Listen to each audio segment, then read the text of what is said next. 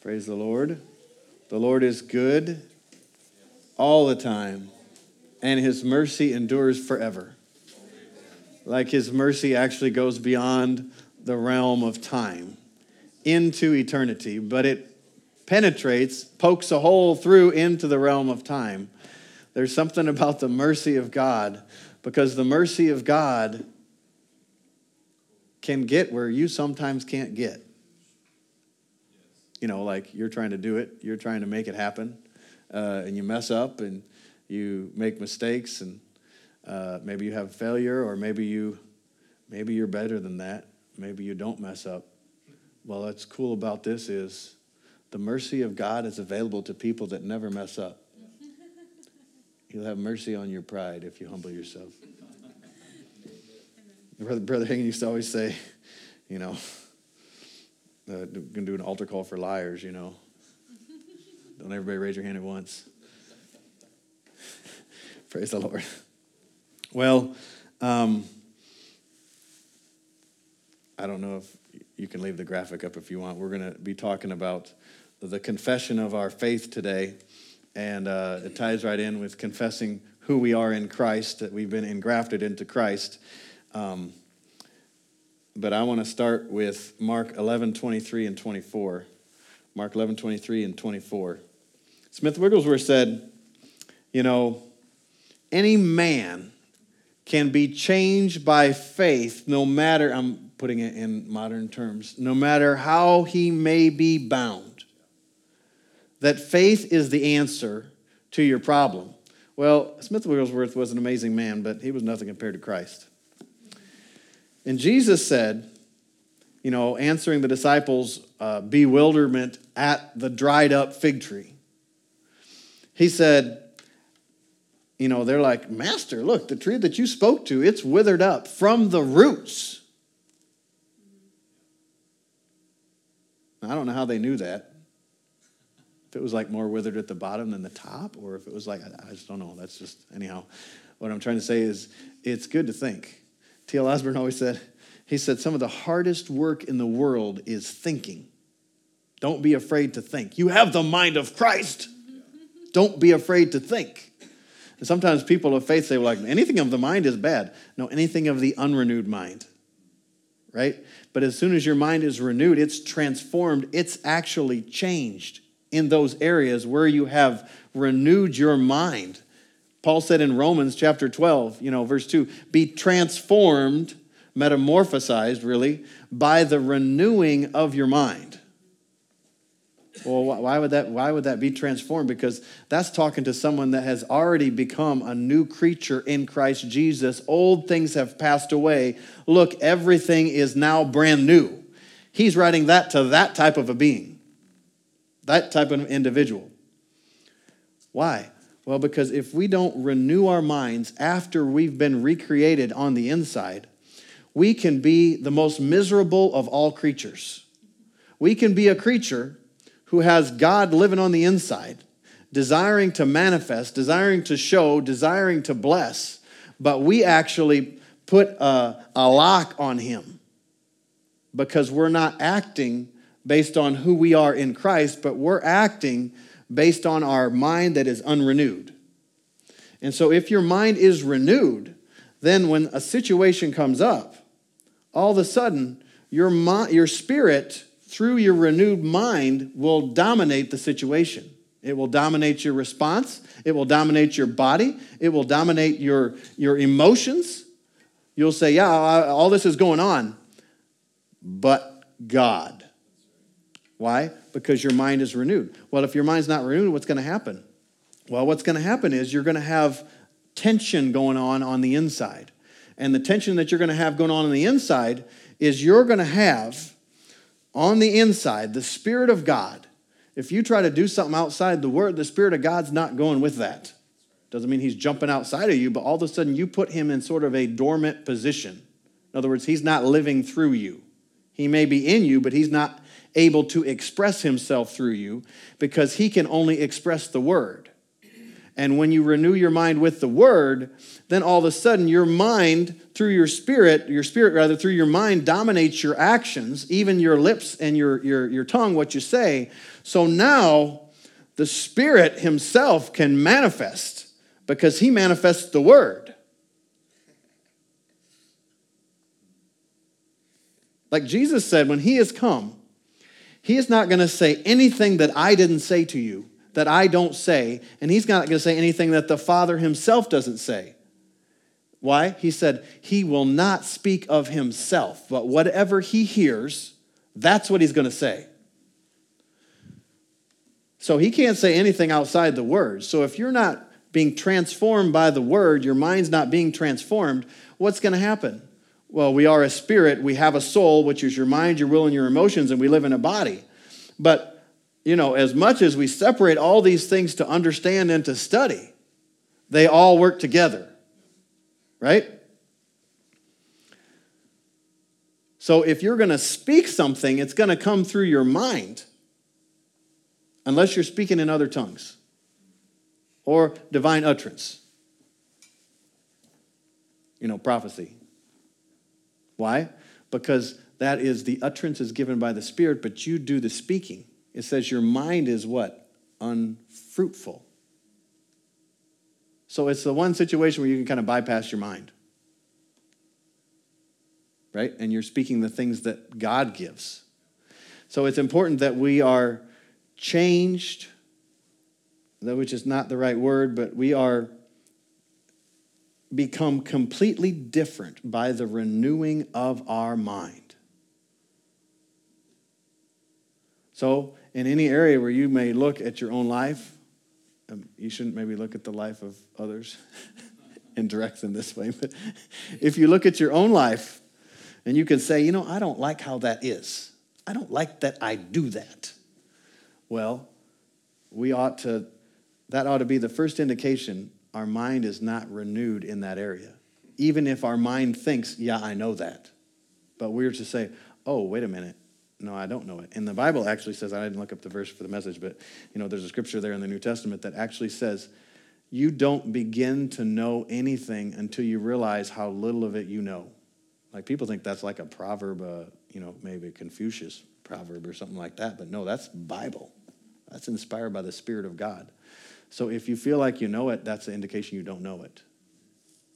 It's kind of like, well, I can speak from personal experience being a male and being a kind of a tech person. It's kind of like if you get into something in technology and all of a sudden you're kind of like, oh, yeah, that's cool. I know how all that works. And then if you actually start to get into that career field or you actually start to do research on that, you'll look and you'll be like, oh, well, I only know about like half what I thought I knew. And then you look into it a little further and you're like, well, I only know like a quarter of what I thought I knew. And you get a little further, you're like, I know nothing.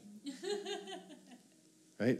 P.C. Nelson, who Dad Hagin used to, go to his meetings and grew a lot from reading some of his books, he could speak fluently and write 32 languages. And one of Dad Hagin's ministry friends asked him one time when they were having dinner after a service, said, Brother Hagin was there to hear it, he said, how many languages do you speak? Do you know? How many languages do you know? Thank you. And P.C. Nelson said, not any yet. So the guy was quick and rephrased his question, how many languages can you write and speak? And he said 32. Well, if you've studied language, and language is a very interesting thing to study. I didn't like to do it in high school, but I love it now. High school, college time frame. But languages have so much depth, and there's so much in them. And actually, I have this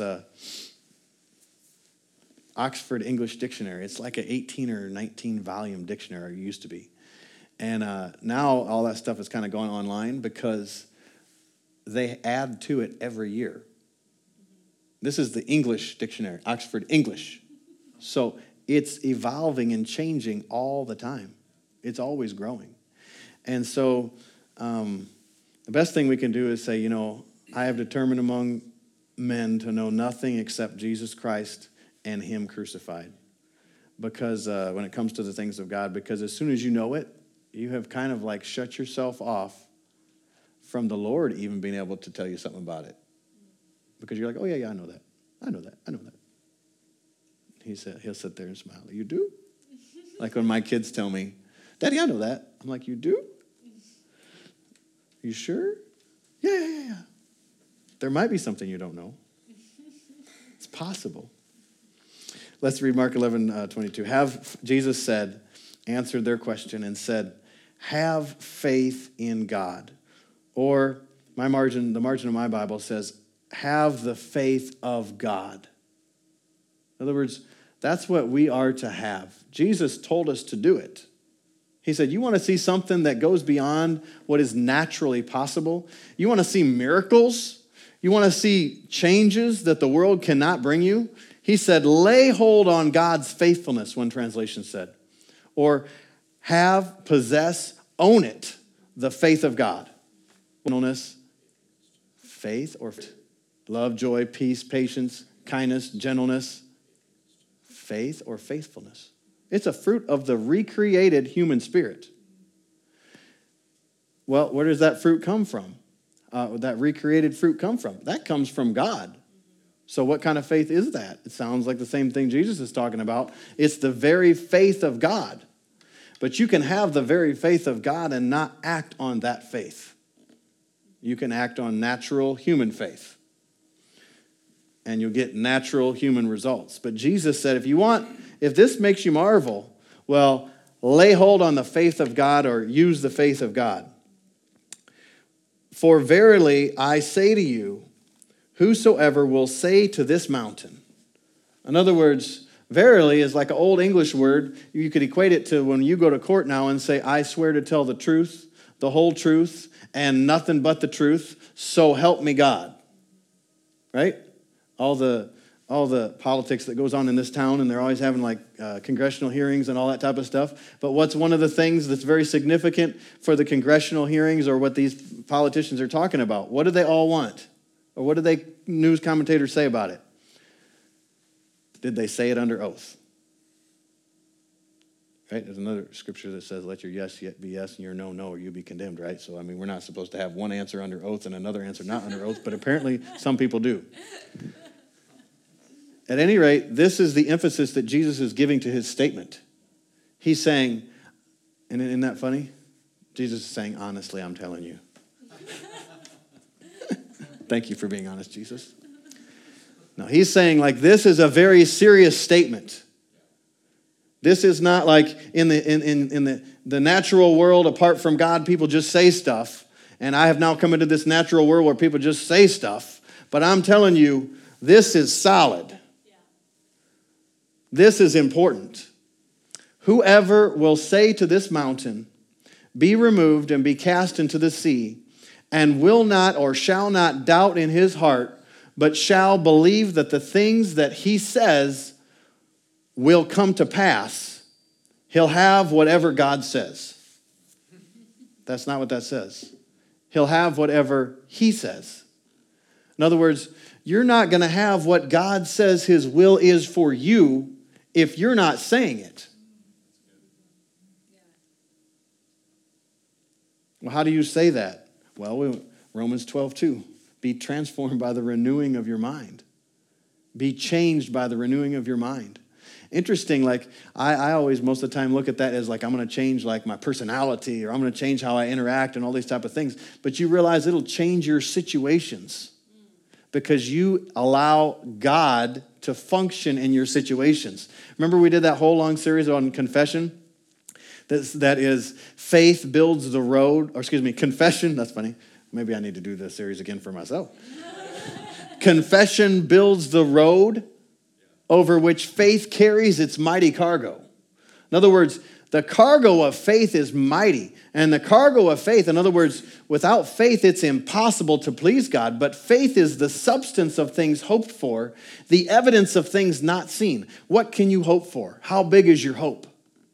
What could you hope for? Well, if you can hope for it and it's based on the word of God, you can have it by faith. It can become substance. I don't care how big your little mind, but I don't care how big your brain tells you it's too big and it can't happen. What the devil says, by faith, nothing shall be impossible to him that believes. Remember Jesus said that to that father with the child that was dead? Most people say, well, they're dead. It's done now. It's over with. Not Jesus. He said, fear not. Only believe. Well, do you know, fear not and only believe should be applied to every faith situation in our lives.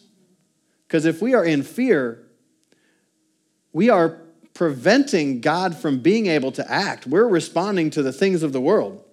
Remember when we defined faith from even just what the dictionary says? Faith is a daring decision for God. In other words, faith is going beyond the natural. It's faith in spite of how things appear. Yeah. Faith in spite of appearances. Remember Abraham? Staggered not at the promise of God, but was strong in faith. And one translation says, grew strong in faith. By believing that God was able and by giving God glory. Why is that? Well, if you start to glorify God for something that to your little mind is impossible, but you're saying, I know you're a big God, and I know nothing's impossible for you, and I've even found this in your word, and so I just want to thank you. I want to thank you right now for this answer. Remember that lady was in the wheelchair. Brother Hagin went to minister to her, and before he let her attempt to walk, she didn't see in the word, she didn't understand by whose stripes you were healed. She thought, I'm going to be when I feel like I am. When all of a sudden I feel strength in my legs, then I'm going to get up and walk, right? So she's walking not by faith, she's walking by sight. She's walking by her feelings. As soon as she felt it, then she believed it's that way. Well, that's not the realm of God. God calls those things which be not as though they were. In other words, you don't see it, you can't feel it, you can't smell it, you can't taste it, you can't touch it. But God says it is. He said to Abraham, the father of many nations have I made you, when as yet there was no seed. There was no product. So somebody said, well, I can't do that. That'd be lying. Well, then God's lying. But God can't lie. So faith calls those things which be not as though they were. And within faith,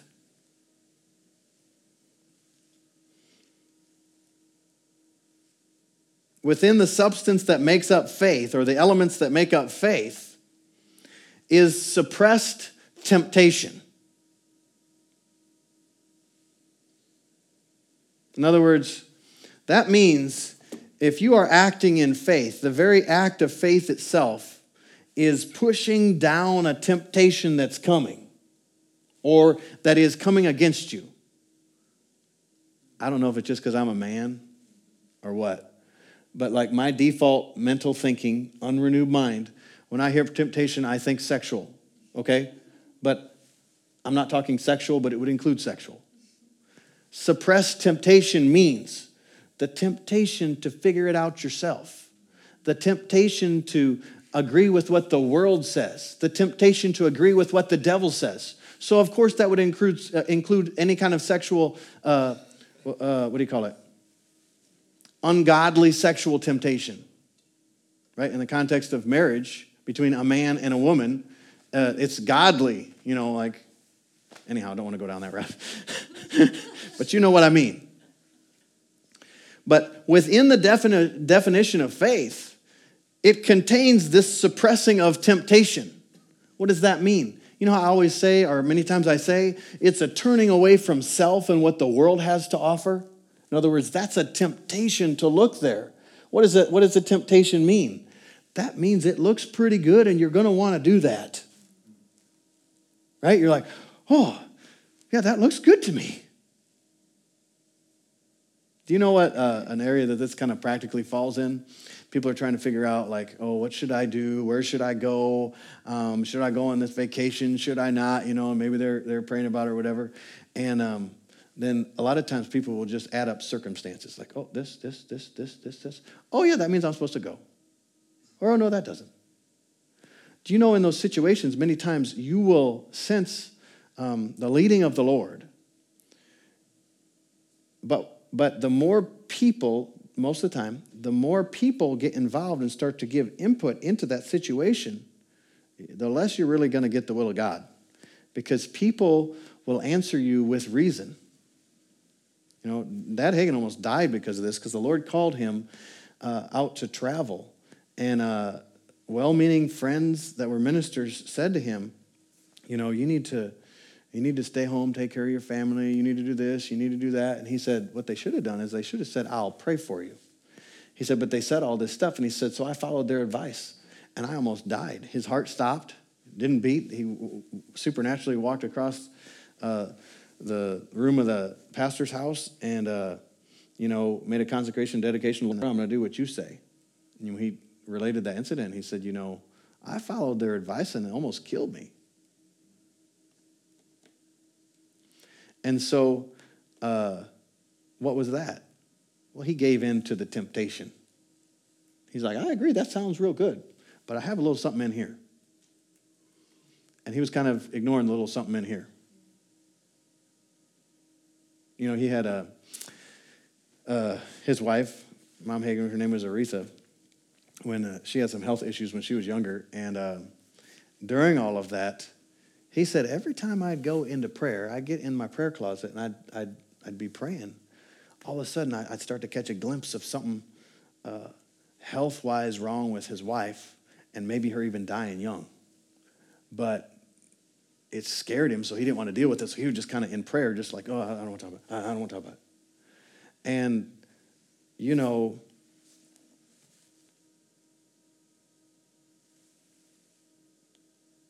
don't know if I want to go down that route, but anyhow, it's very easy to override what the Spirit of God is saying with reason. And maybe somewhat easy to do it with flesh, but normally what happens is your flesh and your unrenewed mind, which is the reason that I'm talking about, they kind of join in together. And, a lot of times then with the flesh involved, the devil will help accommodate you. And he'll say oh, this is good, it's no problem. And then all of a sudden your perspective becomes skewed. It's like I talk about the fun house, right? Well, you ever see those mirrors where it's a skinifying mirror? Is that a word? You go and you're like, whoa, look at that, Or it makes you big, whoa, look at that, I can be a sumo wrestler. It distorts reality. And the devil distorts reality. The Holy Ghost, he's the spirit of reality.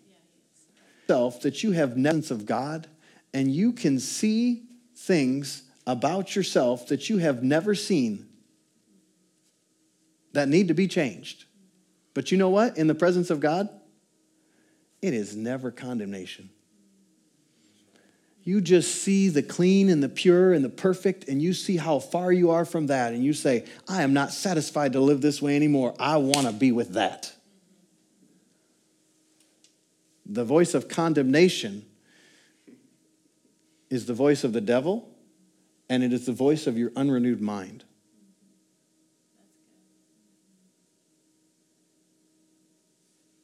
Don't get me wrong, the Holy Spirit's not going to be involved in your sin. Right?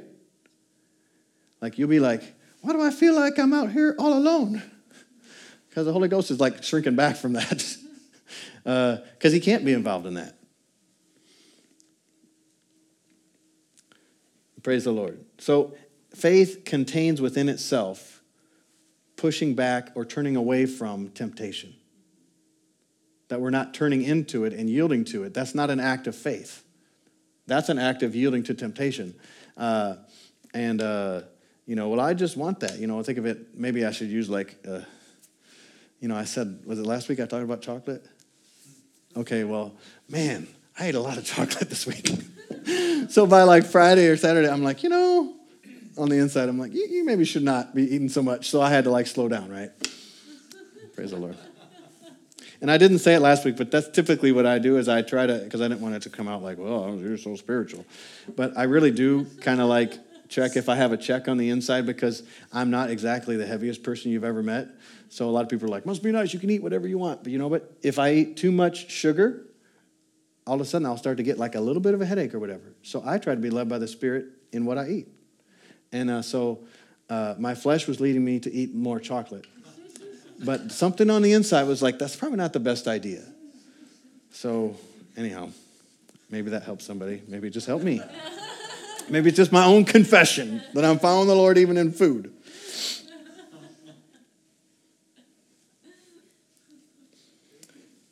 Faith is a complete, wholehearted, whole life, everything that makes you up, turning away from self-will.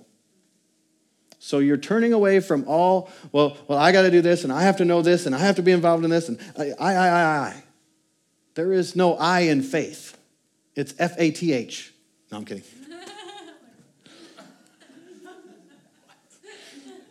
F-A-I-T-H. I'm saying there's no I in faith, but not in the spelling of the word. Sometimes I let you in too much on how my little mind functions. Okay.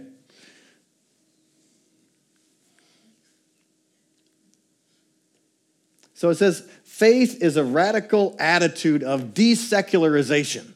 Well, I wasn't going to say that, but I thought I'll let you think about that for a second. It's a radical attitude of desecularization. Well, what is secular? Well, there's Christian and there's secular. Right? In other words, this is all the stuff that everything else has to offer. Yourself apart from God, other people apart from God, the devil, of course, he's apart from God. And so it's a surrender of anxiety. Remember we talked about fear? You cannot act in fear and faith at the same time. It's a surrender of anxiety and of self-confidence. And therefore, it means you're turning aside from the world. A surrender of anxiety, so all of your fears, all of your worries, all of these other things, you have to turn away from them. This is why people come up for prayer many times, or you see them personally, and people want prayer,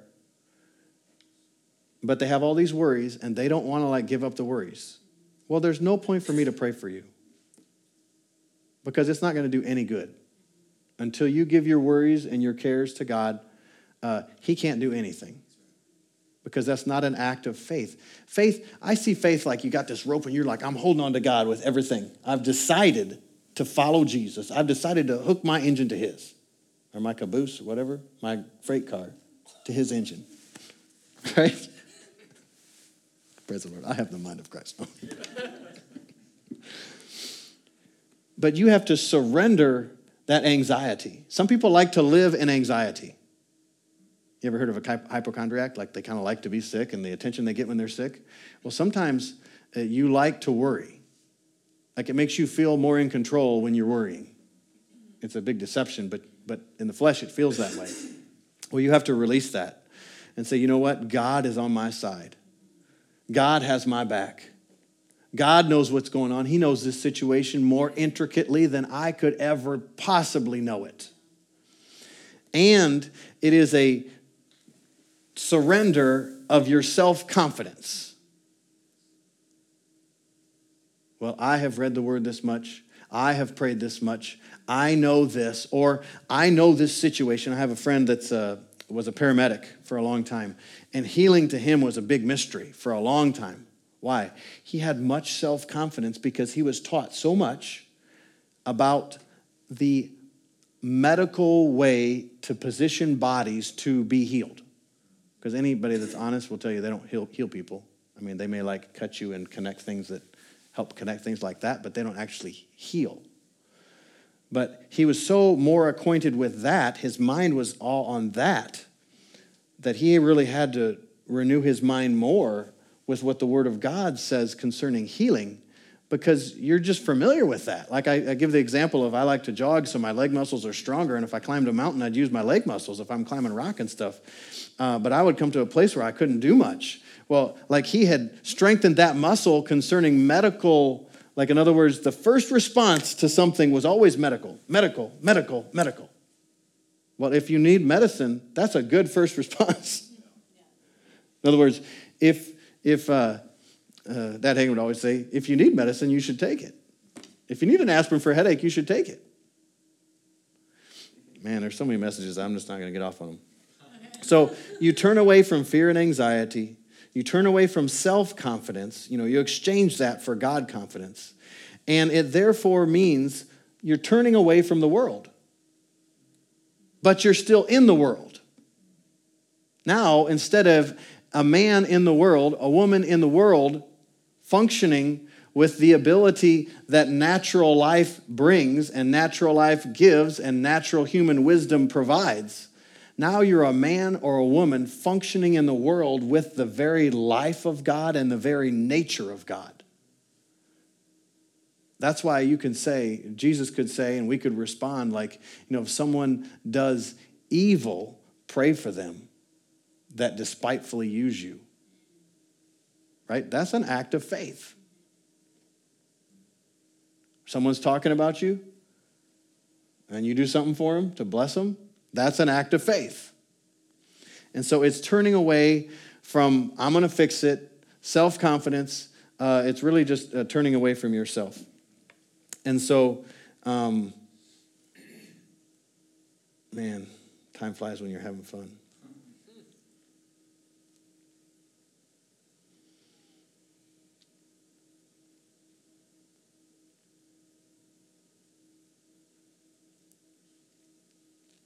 I'll just have to paraphrase this because of time. So, remember over in Numbers chapter 13 and Numbers chapter 14, the Hebrew children, Moses sent them out, 12 spies out to spy out the promised land. So this is a land that God had promised the nation of Israel, the Hebrew children. He had promised this to them. So this is something that he had declared and set aside for them. And so then before they go, they had to do something, right? So Moses sent spies into the land to check out the land. So 12 spies go and 12 spies come back. But then 10 of those 12 spies came back with the Bible calls it an evil report. It was full of doubt and unbelief. So they went to see what God said, this is the promised land for you. So they're looking at what God said. And they're saying, we are not able to possess the land. In other words, God said this is ours, but we're not able to receive it.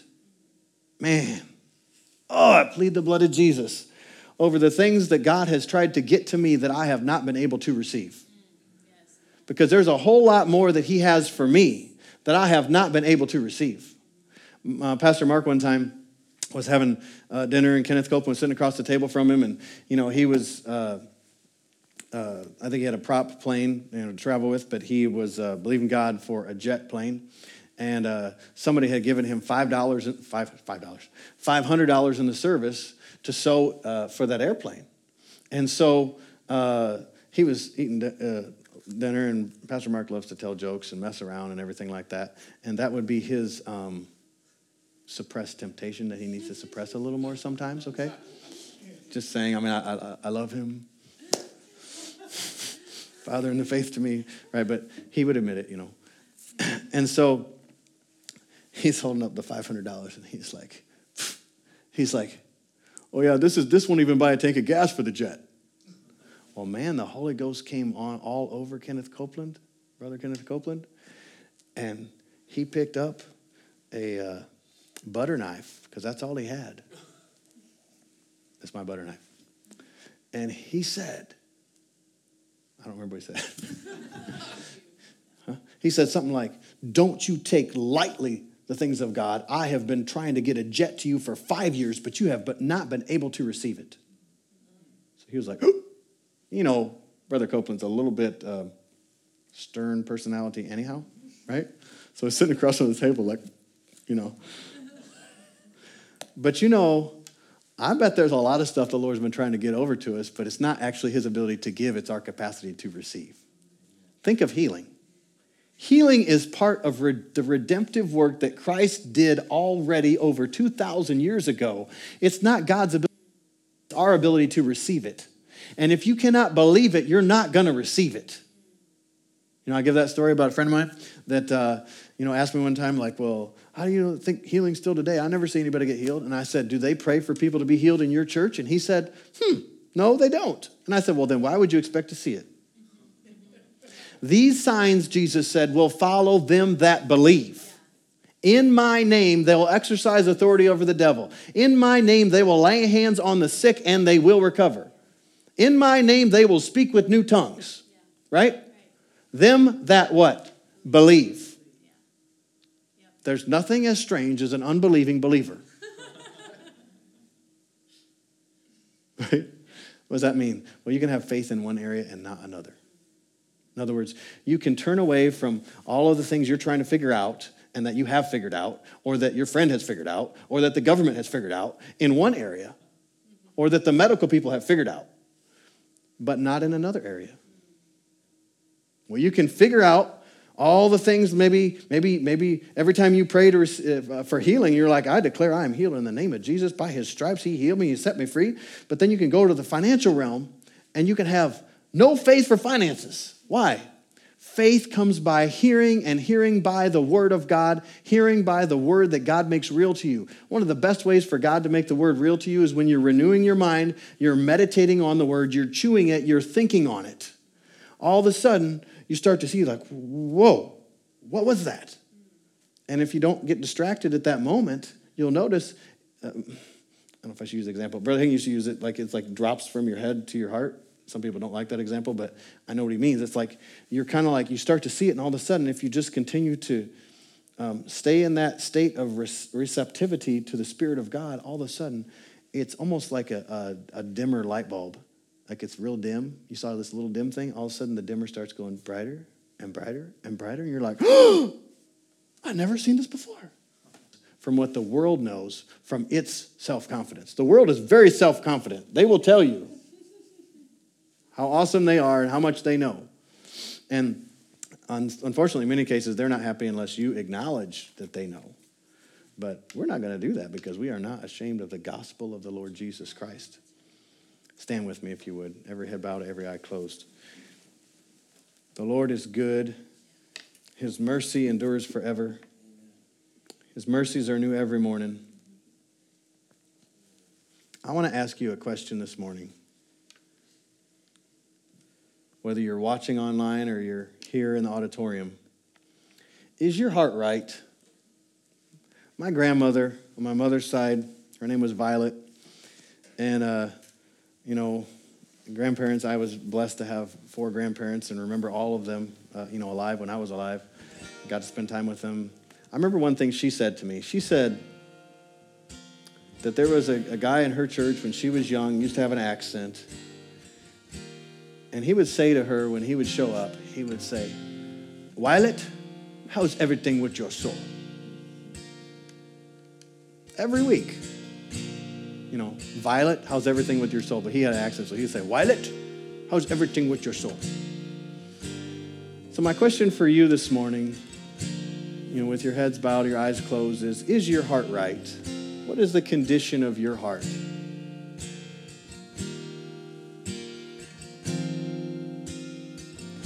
The Holy Spirit is an expert heart surgeon.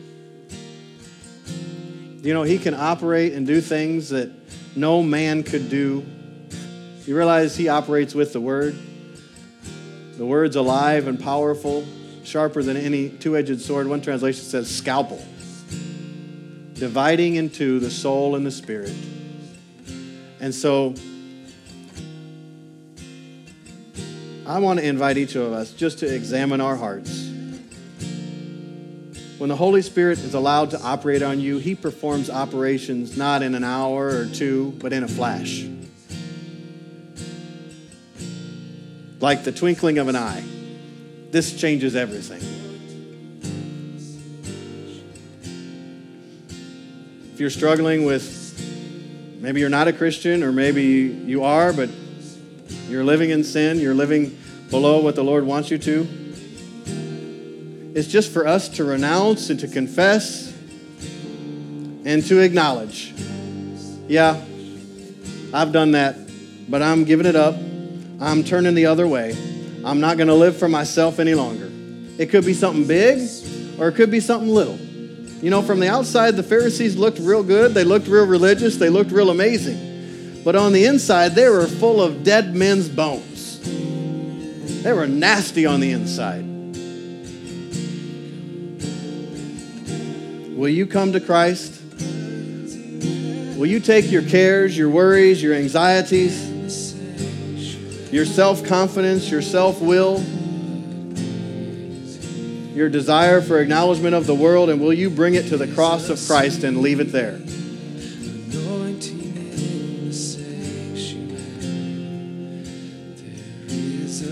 Back to where if you're not born again, He'll give you a new heart. And you'll go back to where you came from. You'll go back to your job. You'll go back to your house. You'll go back to your family. You'll go back to the same responsibilities. But you will go back a new person in Christ Jesus, with a new life, with a new ability, with a new anointing that only God Himself could give. Every head bowed, every eye closed. If you're here this morning, you'd like a change in your heart, change in your life, I'd love to pray for you. I want you to slip up your hand. I want to pray with you and I want to pray for you. If you're watching online, don't let another moment go by. Today is the day of salvation. This is the time. This is the day. You don't know that you have tomorrow. You could slip away into eternity, and if you slip away into eternity and you don't know Jesus Christ as your Lord and Savior, God's will for you is to be part of His family, to spend eternity with Him in heaven, to live a life full of abundance, full of hope, full of health, full of joy, full of blessing. But He will not force that on you. We have to respond, and we have to turn away from ourselves. So if that's you, just slip up your hand or email us. I'd love to pray with you and pray for you. Heavenly Father, we thank you for your word and for your Spirit. Father, I pray that your word would be an ever-present presence with us as we go. That you give us spirit of wisdom and revelation and the knowledge of you, so that we acknowledge you in all things and in all of our ways, and that you direct our path. Father, I thank you for your plan for us, for your plan for each and every one of our lives. We thank you for the blood of Jesus and for your protecting power, that no accident overtakes us and no evil befalls us, that we walk day in and day out in your plan for our lives and your purpose for our lives, yielded to your Spirit and giving out your love that you have given us to all of those that we come in contact with. We thank you in Jesus' name. Amen.